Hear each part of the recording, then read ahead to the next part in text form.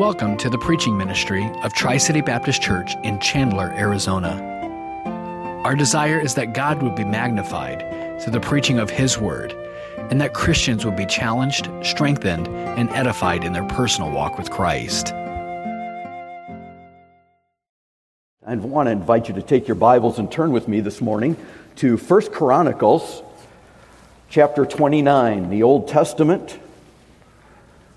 1st and 2nd Samuel, 1st and 2nd Kings, 1st and 2nd Chronicles. If you are using the Bibles there in the chairs in front of you, we're on page 297. The last chapter of the first book of Chronicles. We're continuing our consideration of stewardship, as we're really making that an emphasis this month. Appreciate so much the generosity of our Tri-City Baptist Church family. Last week we looked at the foundation of stewardship that really begins with a surrendered life. I want us to focus this morning on the stewardship for the glory of God. And how do we glorify God when things don't necessarily go as we would like? I mean, how do you handle the disappointments that come in life? You know, we all experience them. Some disappointments are rather insignificant. You know, our favorite ice cream isn't on sale. The restaurant's out of the dish that we ordered. You know, you don't get the grade that you wanted on a test. Your team didn't get the field goal in the final seconds of the game. The weather doesn't cooperate with your plans. I mean, we experience those, and they're frustrations, but they're minor disappointments. But other disappointments are significant setbacks. They bring major distress into our lives. They may derail our life and upset us both physically and emotionally, maybe even spiritually. The goals that we have or things that don't happen, a job promotion that you've worked for, you've planned for, you've invested in, and then it doesn't come through. Or maybe it's the person you thought would be your partner for life, you were sure, and then all of a sudden that engagement is broken. Or a doctor enters the room with a grim look on his face and shares test results that you had dreaded and hoped would not happen. You had prayed that it wouldn't go that way. And how do you respond when your world is shaken? When you've had goals and dreams and hopes and those don't come to fruition? Now, how do you handle that struggle to regain your equilibrium? Do you get angry, frustrated, throw up your hands in despair? Do you shut down and just really withdraw from life?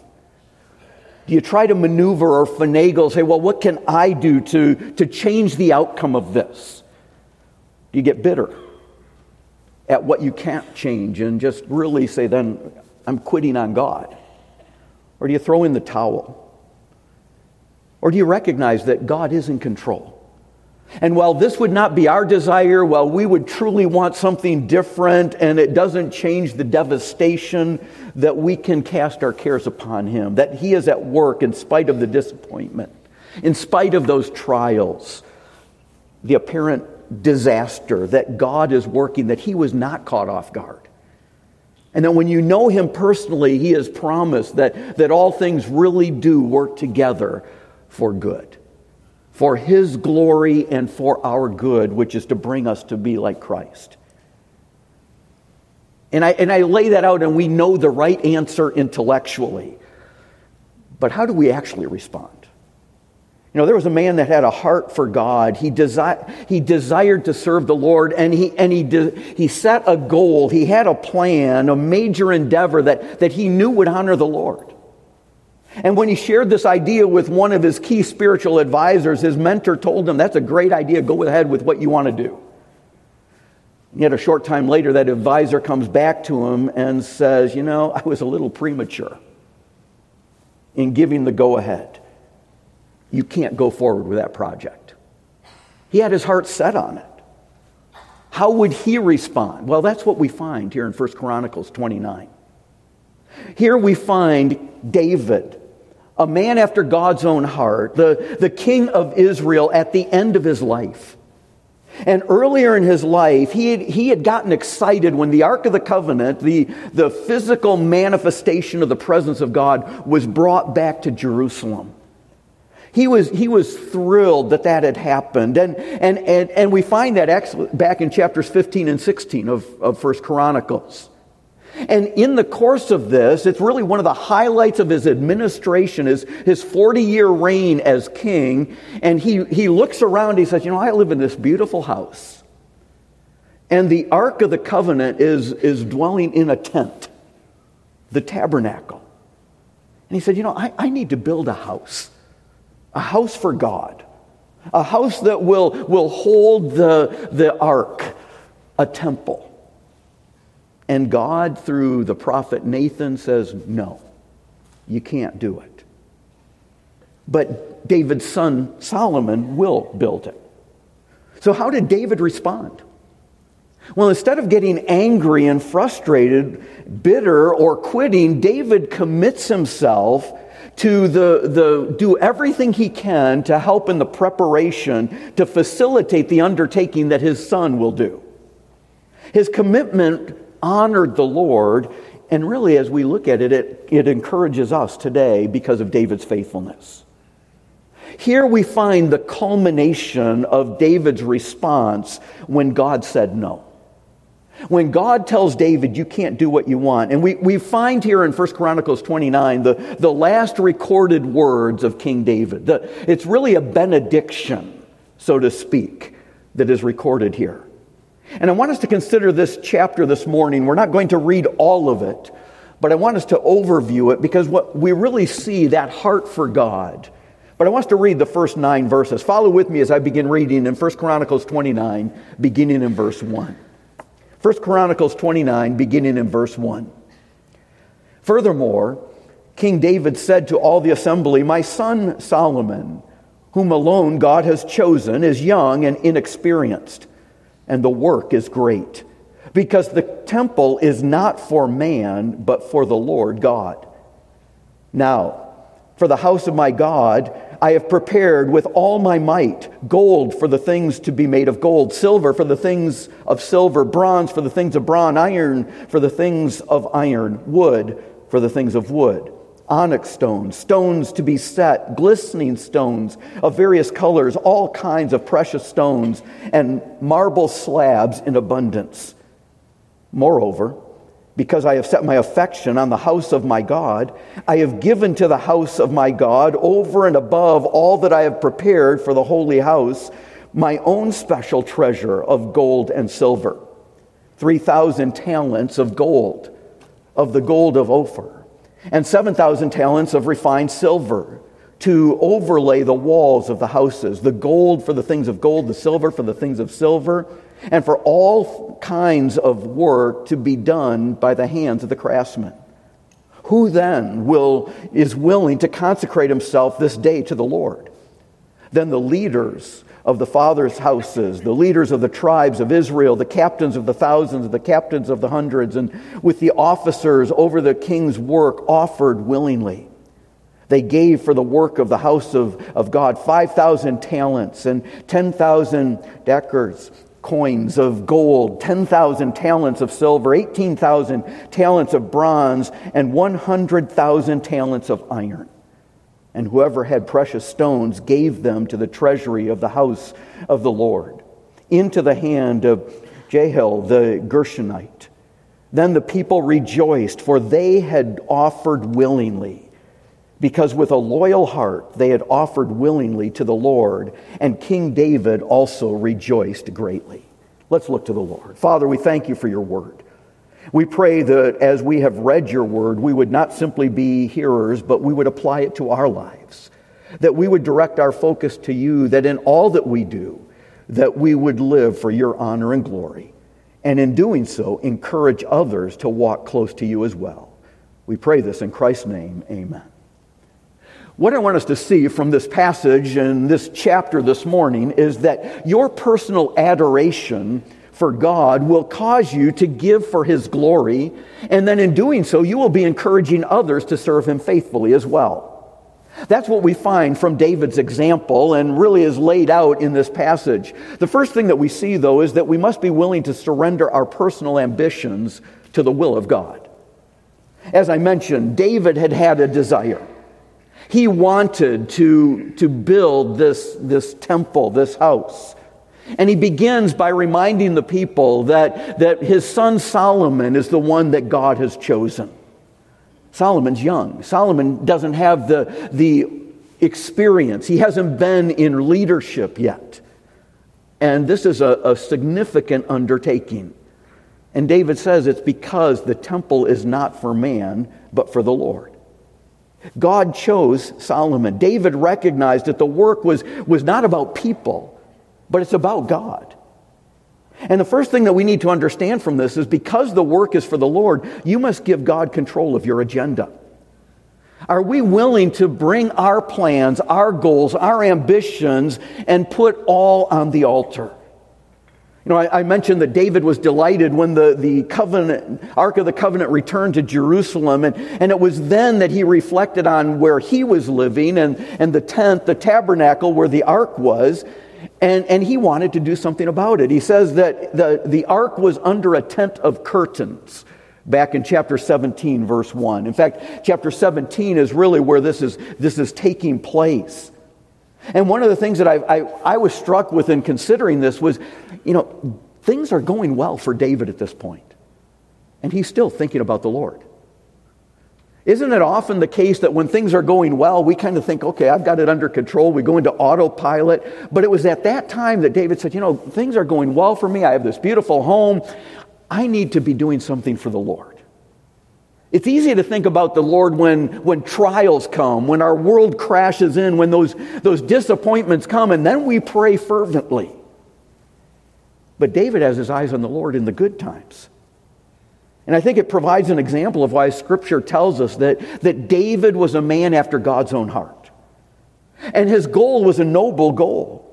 And when he presents the idea to Nathan the prophet, Nathan's initial reaction in chapter 17, verse 2 is, do all that is in your heart, for God is with you.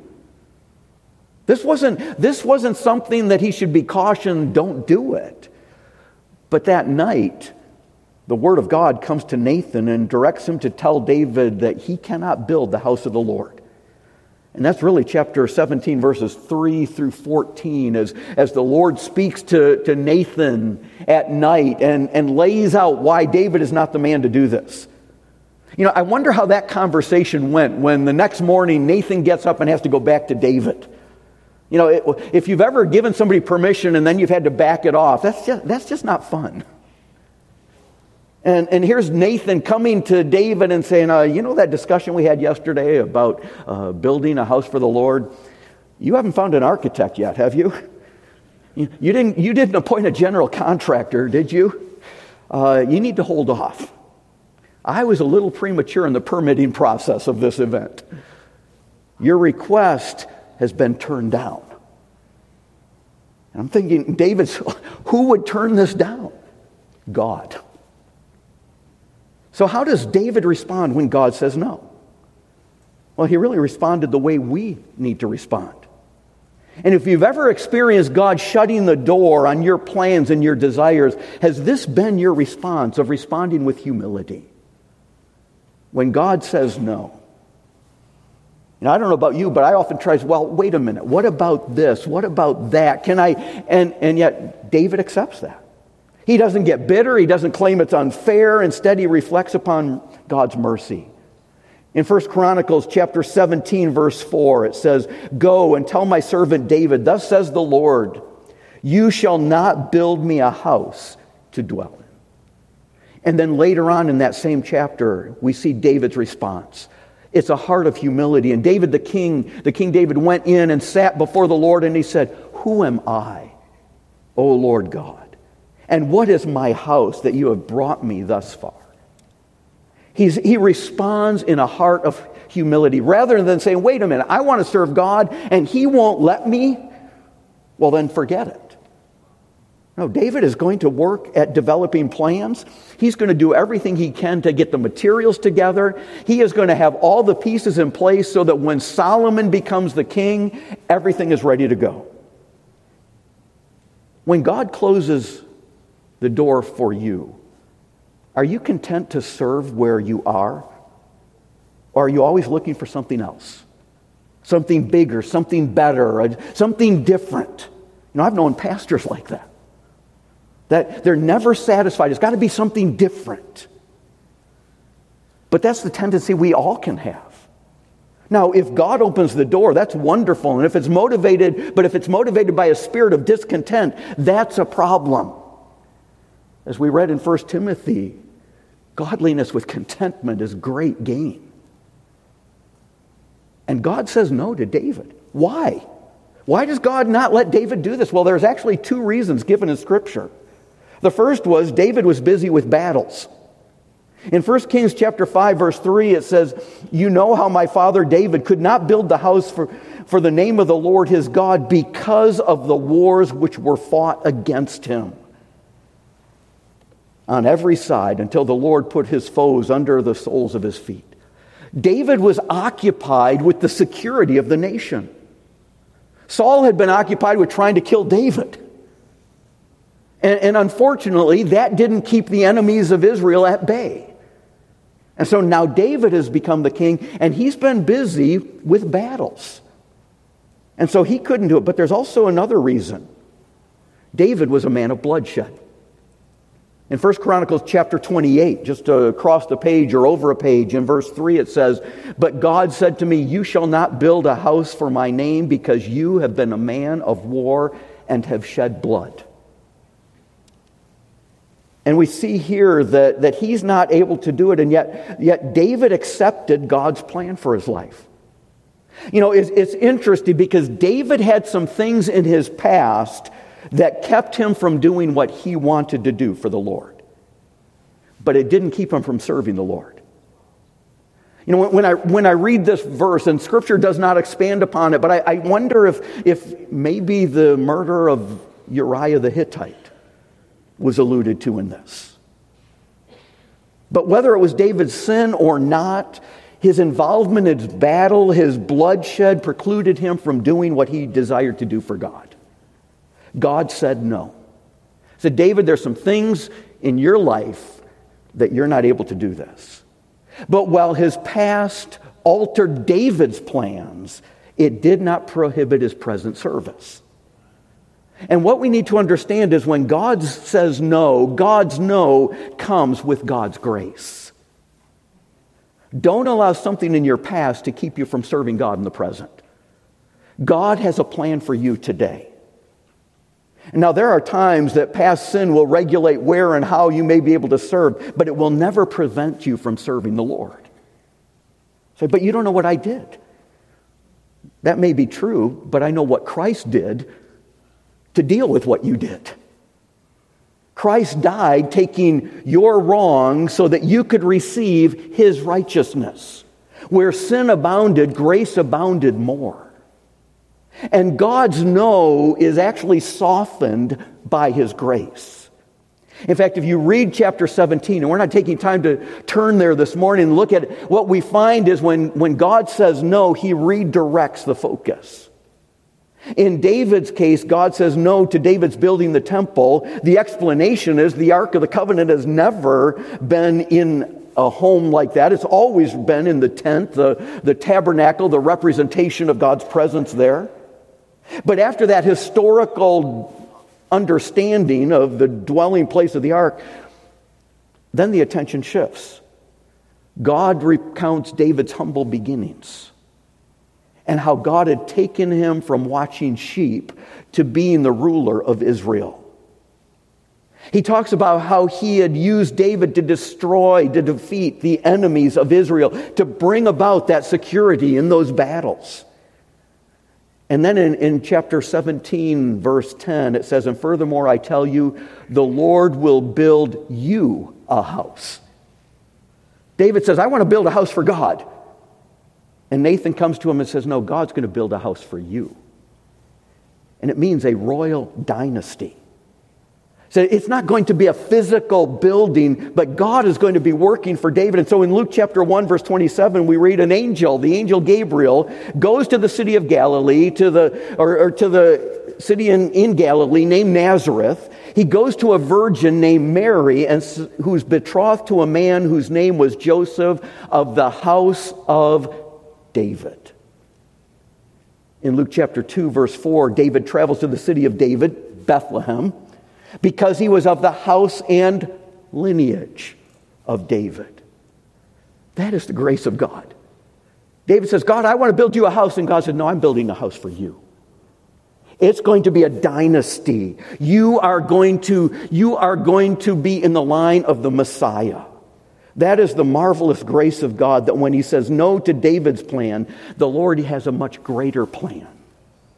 It's much farther reaching. Even Solomon's temple, as great as it was, is not in existence today. But David's house remains. The Messiah would come of the house and lineage of David. How's that for house building? Understanding when God says no, it comes with his grace. Second thing I want us to see, though, is that we need to be committed to personally advancing the work of God. Not only do we need to surrender our agenda to him, we need to be committed to see his work go forward. And we see that really in verses 2 through 9 of this passage. But it says, moreover, I've set my affection on the house of my God. I have given to the house of my God over and above what I've prepared for the holy house, my own special treasure. As I've mentioned, David's at the end of his life. He's now calling the leaders of Israel together. He's encouraging them to be helpful advisors, to come beside Solomon and help him in his leadership. In fact, back in chapter 28, the first 10 verses are dealing with that. He began this chapter by reminding them, Solomon doesn't have the experience. You need to guide him.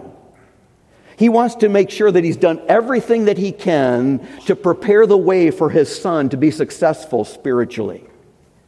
He says the work is great because it's not about people.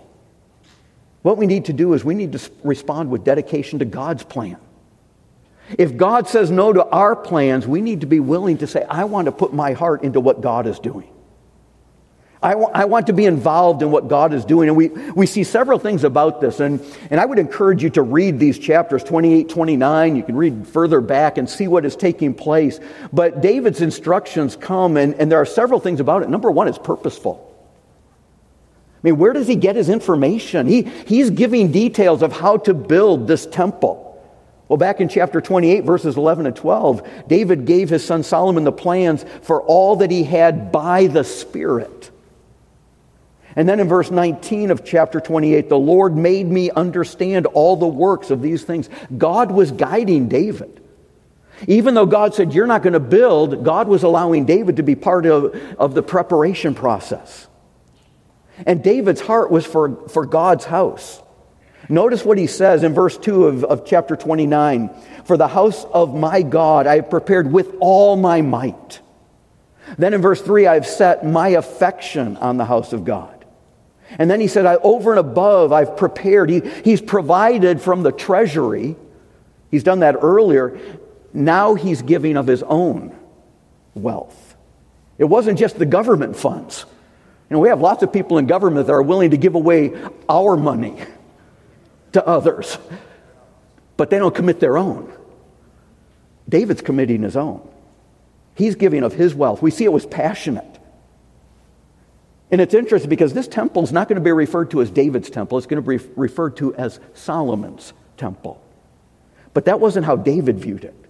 He saw it as the Lord's house. He's serving God. He's not building a name for himself. David's going to be dead before this thing is ever built. But he's paving the way for future ministry. Folks, that's what we get to do here at Tri-City. We are in this building because others paved the way for us. Some of you were involved in that. Pastor Mike shared some of those stories even at his promotion ceremony on Friday. And the blessing of that. But we have the same opportunity to do it for those who will come before us or after us if the Lord tarries. Are we doing that?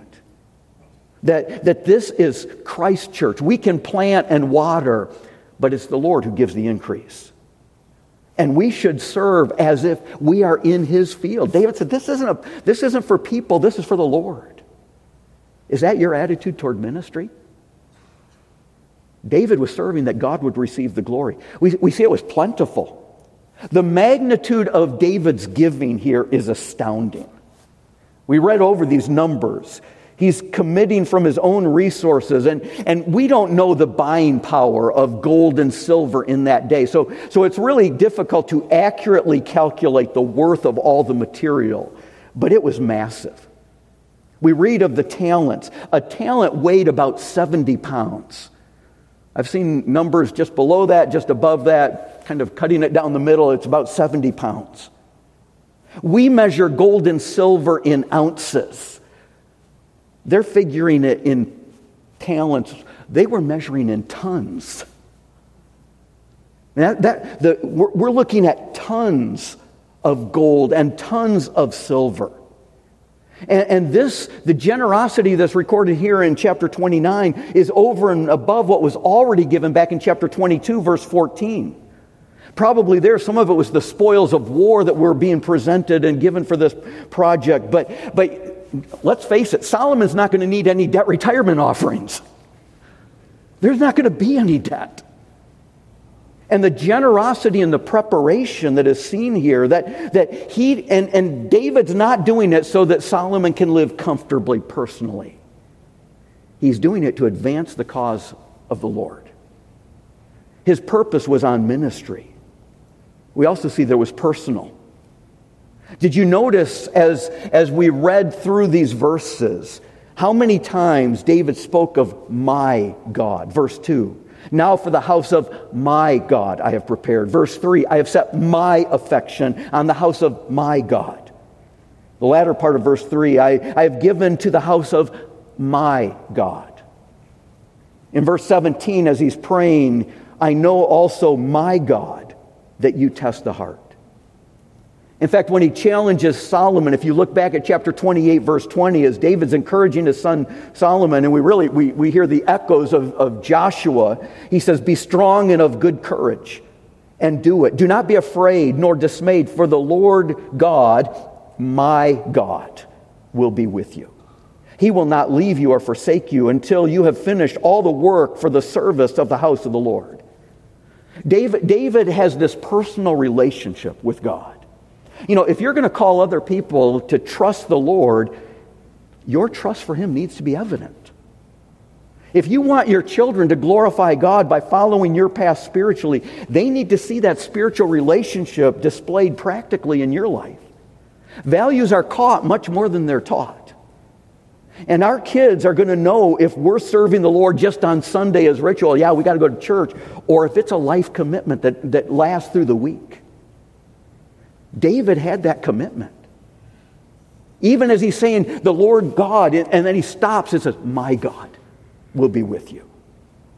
Those with a heart commitment to seeking first the kingdom of God and His righteousness can genuinely delight in advancing His work. And they're capable of that great rejoicing. So what we see then, secondly, that your heart is motivated by, it motivates the example that will encourage others. Your heart-motivated service will be an example to other people. So David is given abundantly from his own wealth. And then he turns to the leaders. And he urges them to give. And they take up that challenge. They're joyful. They gladly accept. And really in verses 6 and following, we find them giving generously and joyfully. And it comes to verse 9, and the people rejoiced that they had offered willingly because of the loyal heart they had. They were delighted that they could give. That's why I think having a special offering is a wonderful opportunity for our church. We're not trying to do it to guilt us into giving, but to give us that joy, to prayerfully consider, Lord, what can I do? And to give sacrificially, because it's right for the people in Israel to share in the cost of building the temple, but they delighted to do it. David provided an example. He reminded the people of what God was doing. What makes people be generous like that?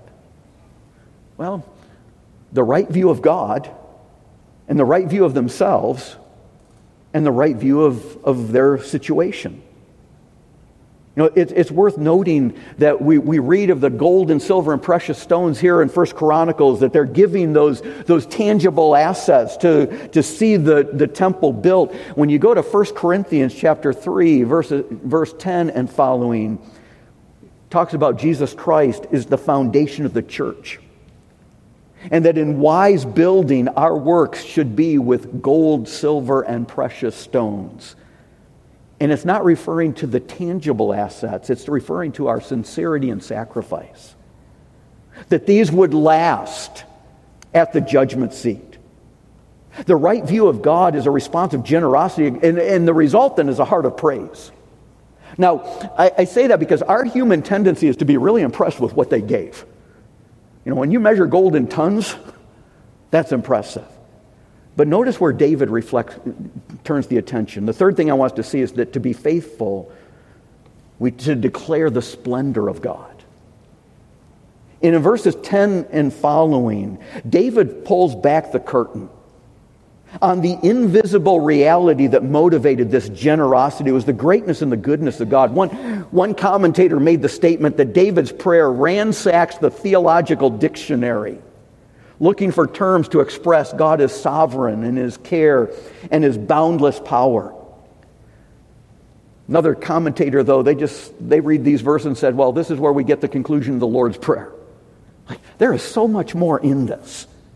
I mean, this section in of itself is a theology lesson. The first thing that we see is your giving proceeds from your view of God's greatness. And we find that in these verses, the greatness of God that is just so abundant. Look at these verses. Look at verse 13. It says, now therefore David blessed the Lord before all the assembly. And David said, blessed are you, Lord God of Israel, our Father forever and ever. Yours, O Lord, is the greatness and the power and the glory, the victory, the majesty, and all that is in heaven and earth is yours.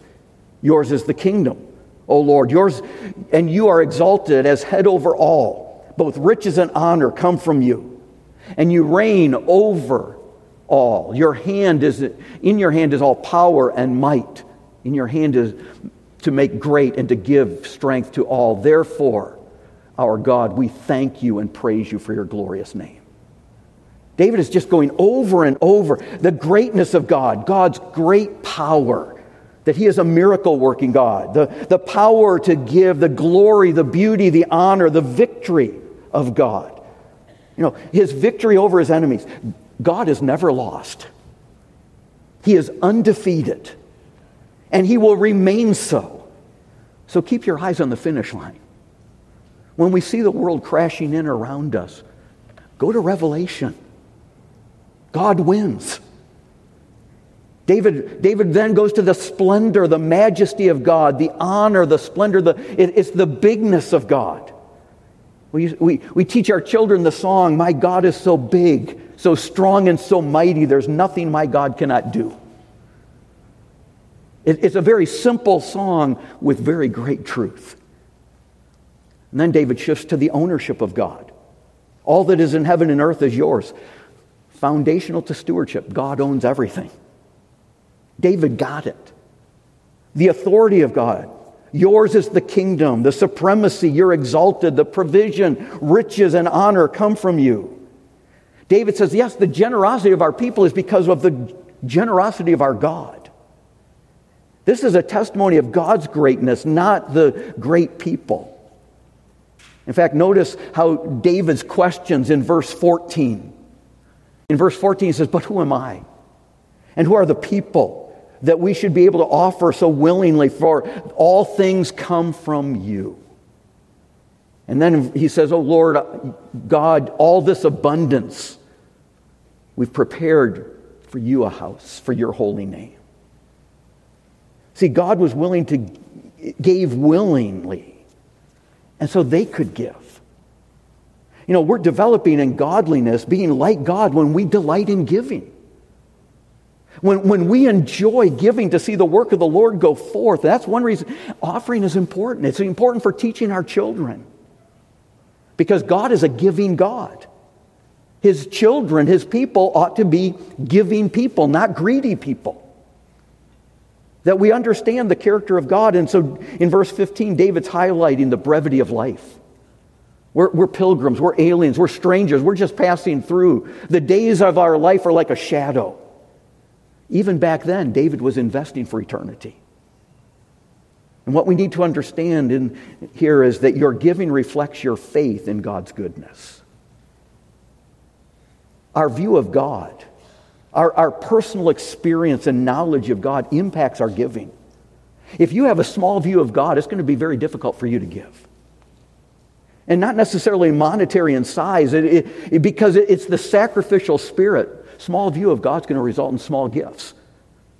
Well, God, you can have these 10 minutes of my day, but the rest of the day is mine. Do we really give Him our time? Do we spend time in His Word?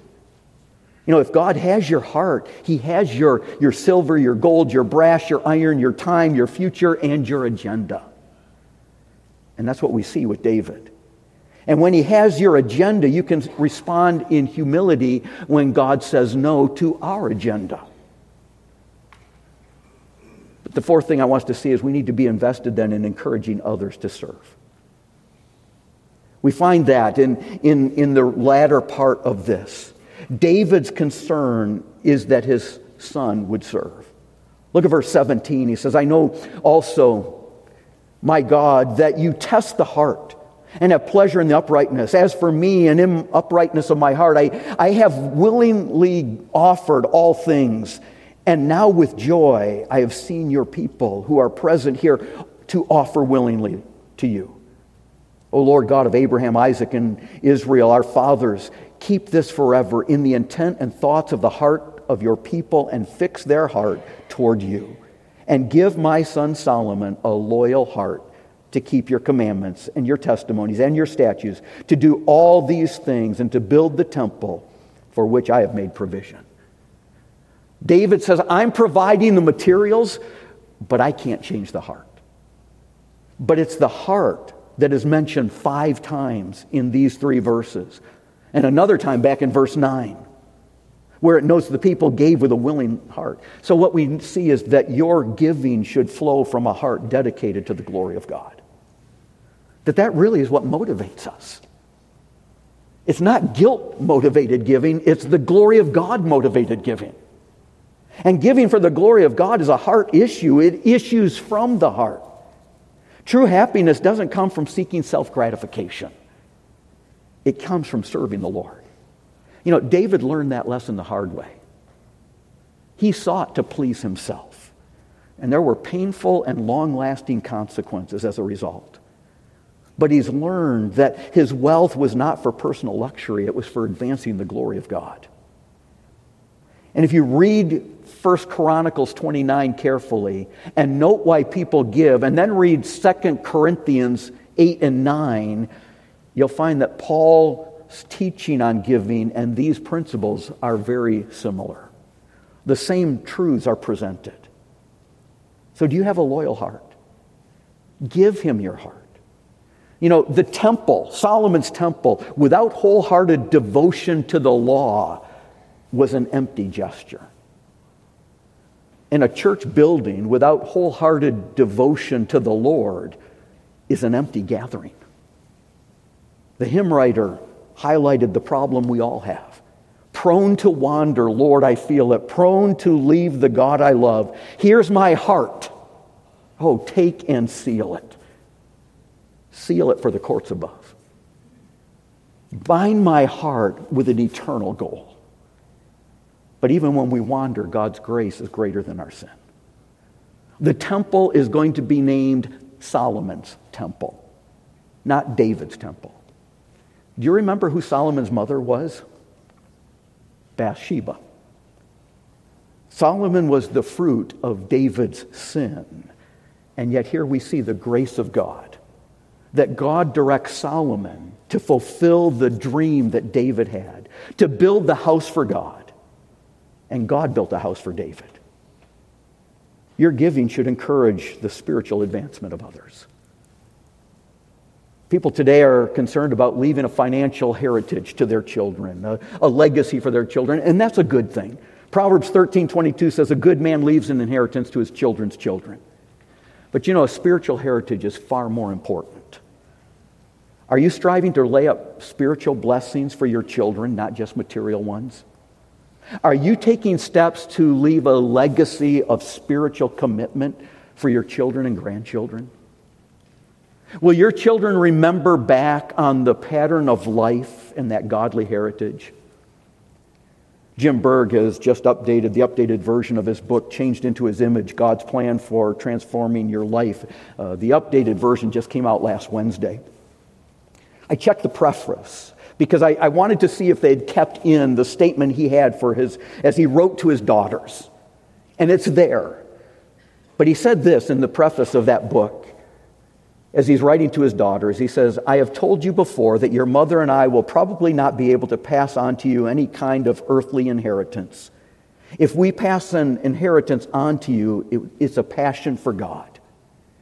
And we will have given you something more valuable than silver, gold, or rubies, and more satisfying than anything a mortal can experience. The world doesn't understand leaving a godly heritage. But what are you doing to intentionally encourage the spiritual advancement of others, those closest to you, and then as a church? No, that's what we're seeking to do. Are you challenging your children to do something for the Lord? Are you intentionally preparing for the spiritual success? Do we recognize that? I was stopped as I was leaving last week. I'd been thinking earlier, it was just a year ago that Peggy Roberts went to be with the Lord. And I remember it because I had to leave our men's breakfast for our missions conference to do the funeral. And Mark stopped me in the lobby. He said, we've finished the closing their estate for his parents. He said, and they had put in their will that money was to be left both to International Baptist College and Seminary and Tri-City Baptist Church. And that money will be going to the retirement of this debt. And I thought, what a wonderful heritage. That here are, I met Peggy, we talked many times, I loved her. I never met Mr. Roberts. But both of them were laying up treasure in heaven by investing in ministry to go forward. Folks, we all have that opportunity.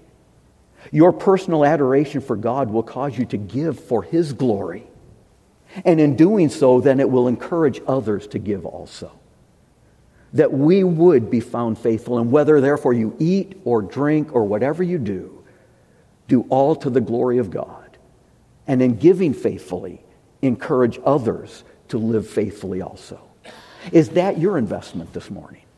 Have you trusted Christ as your Savior that you can have that relationship?